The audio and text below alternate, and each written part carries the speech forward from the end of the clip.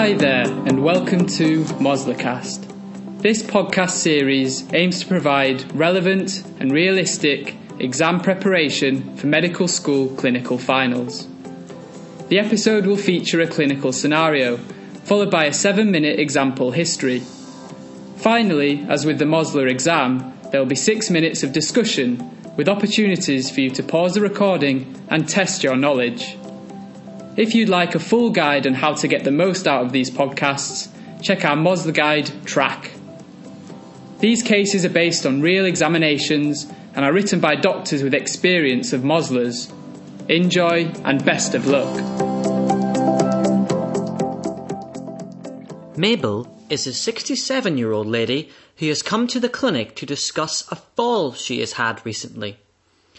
She has been diagnosed with a long-term medical condition. Take a history, focusing on the presenting complaints and any associated symptoms she has experienced recently. Hello Mabel, my name's Laura. I'm one of the final year medical students. I understand you've come in following a fall. Could you tell me a little bit more about what sort of happened, please? Oh, certainly, but there isn't much to say. I just tripped, you see. Right, can you tell me a little bit more about that? Well, I think my mind got ahead of my body, if that makes sense. I was moving around a chair at the time and my leg got caught in it. Next thing I know, I'm on the floor. So, do you think you lost consciousness at all? Oh, no, I remember it all. Thankfully, my daughter was around to help me back up, but since I've been falling a bit recently, she wanted me to come in. I think she's just worried about me. Oh dear, that's understandable. How many falls would you say you've had in the last 6 months? Probably 6 or 7, but the falling started around 8 months ago with everything else. Everything else? Well, my body just isn't what it used to be. I feel so stiff and slow. Ah, that's very interesting, Mabel. Before I ask you more, can I quickly check I've got everything right so far? You've come in after a fall on the background of 7 falls in the last 6 months. You remember everything after the fall, but what about beforehand? Do you feel dizzy or lightheaded at all? No. Okay, then tell me more about this stiffness and slowness. Do you feel it everywhere, or is it in a particular place? Everywhere, I guess. I just notice it more when I'm walking. My neighbour says I walk funny now, like a cardboard cutout. The cheek! But I've noticed it in the kitchen now too. Ah, it must be really difficult getting on with your everyday life then. Exactly. So what is your main concern with these new changes that you've noticed? Well, I know my daughter is most worried about me falling around at home, especially as I live alone. But for me, it's the fact I can't make my meringues anymore. Do tell me more. I was the country's best meringue maker back in the day, you know. And now I can barely whisk 1 egg, let alone 20. I just slow up after a while. Oh, that sounds awful. Do you have any thoughts or worries about what might be causing this yourself? Oh, not a clue. Well, Mabel, we've talked about your falls a bit, as well as the stiffness and the slowness that you're experiencing, and how that's been affecting you. Can I ask you some quick questions to make sure I've not missed anything? Fire away. Have you felt confused or groggy after any of your falls? Oh, no. Okay. Did your daughter notice any jerking or tongue biting from you when you fell? Oh, no. Okay. And as well as everything you've been experiencing, have you noticed any numbness, tingling or weakness in any of your arms or legs? Oh, thankfully not. Good. I wonder if there's anything else you've been noticing in the past 8 months? Well, I think I'm getting told off more by my daughter. Honestly, if it's not falling over, which I can't help, then it's for looking miserable all the time. Okay, so do you think it's harder to smile and move your face then? Maybe, I think so. I mean, my mood is fine, so I don't know why else I look unhappy to her. OK, this might seem like a strange question, but how is your sense of smell? Awful. But maybe that's because I'm not baking such delicious-smelling things anymore. Have you noticed any problems with sleeping or going to the toilet? No, I don't think so. OK. What do you think has been the worst part of all of this for you? I think it's the worry that one of these days I might fall and break a hip or hit my head or something awful. And also the fact I don't really know why it's happening. I see. OK. Mabel, this has been really useful talking to you. I'll just sum up those things to make sure that I've got them all. So you didn't feel groggy or confused after your falls, you didn't bite your tongue or make any funny movements at all. And your sense of smell has been poor, and it seems like you're looking less happy lately from your daughter's point of view, but you feel okay in yourself. OK, now I'll ask a couple of questions about your past history and your home situation, if that's OK. Do you have any known medical conditions? No, just the diabetes and that high blood pressure, but I'd take tablets for both of those. I see. And you said you live alone, is that right? I do, in my bungalow. Do you get any help from carers or anyone else? My neighbour and daughter bring the shopping, but with everything else I've mentioned, I suppose I should get some more help. OK. And do you smoke? Oh, never smoked, never drank. Never had time when there's meringues to be made. Please could you summarise your findings and present a differential diagnosis for this problem? Mabel is a 76-year-old lady with a past medical history of hypertension and type 2 diabetes. She presented with mechanical falls on a background of at least 7 falls in the past 8 months.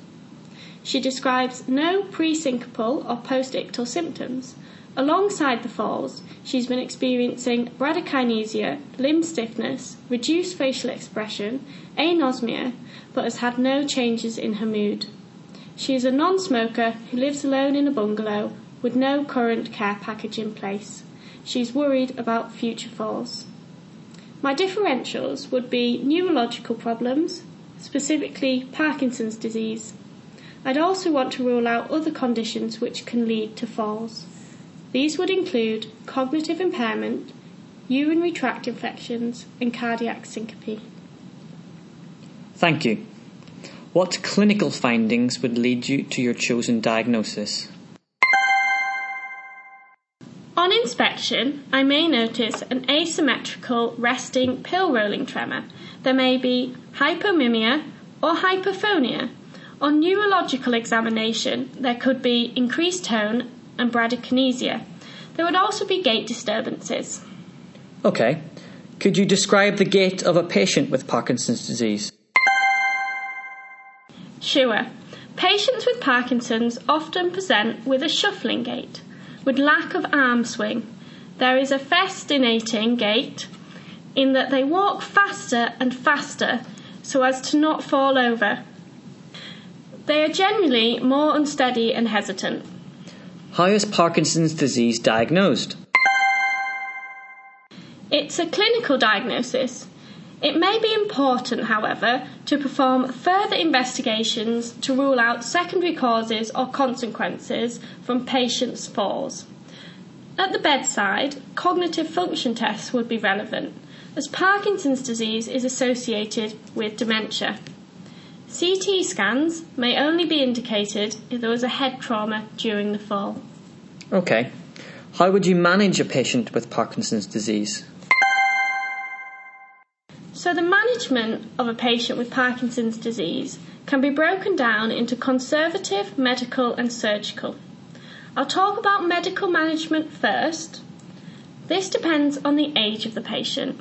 First-line management of older patients with significant motor symptoms would be levodopa.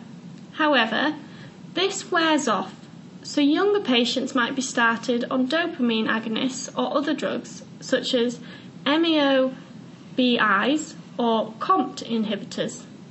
Medically, it would be really important to screen for depression and treat this accordingly, since Parkinson's can be associated with depression.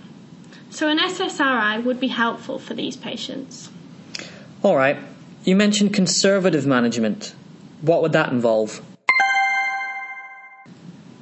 Okay, Parkinson's is managed with the help of a multidisciplinary team. This needs to include prompt referral and regular access to Parkinson's disease specialists. There are also Parkinson's disease specialist nurses who can monitor Mabel's clinical condition over time. Physio input would be essential to improve any gait disturbances, while occupational therapists would give advice and help on life at work and at home. Speech and language therapists could improve the loudness of Mabel's speech, and as I mentioned previously, managing any mood disorders would be really, really important, so psychological counselling may have a place here. All right. What problems might Mabel experience in the future as her Parkinson's disease progresses? Okay, these problems could be broken down into biological, psychological and social difficulties. I'll cover biological first. Over time, Mabel's symptoms may progress and become more disruptive to her daily life. There may be more enjoyable things that she'll be unable to do. More than half of patients who have had levodopa for around 5 years experience fluctuating motor symptoms. She may experience non-motor symptoms like dementia, which often presents with visual hallucinations. Levodopa itself has lots of unwanted side effects, which Mabel may experience, such as nausea and reduced efficacy over time. Psychologically, she may develop mood disorders or suffer from memory loss. Depression is associated with Parkinson's and most long-term medical conditions. Socially, she may encounter social isolation without a strong support network, as her motor symptoms may prevent her from engaging in hobbies she currently enjoys and going out into the community. Okay, thanks Laura. Moslercast is created by Medisense. You can find more Moslercasts on our website www.medisense.org.uk. Thanks for listening.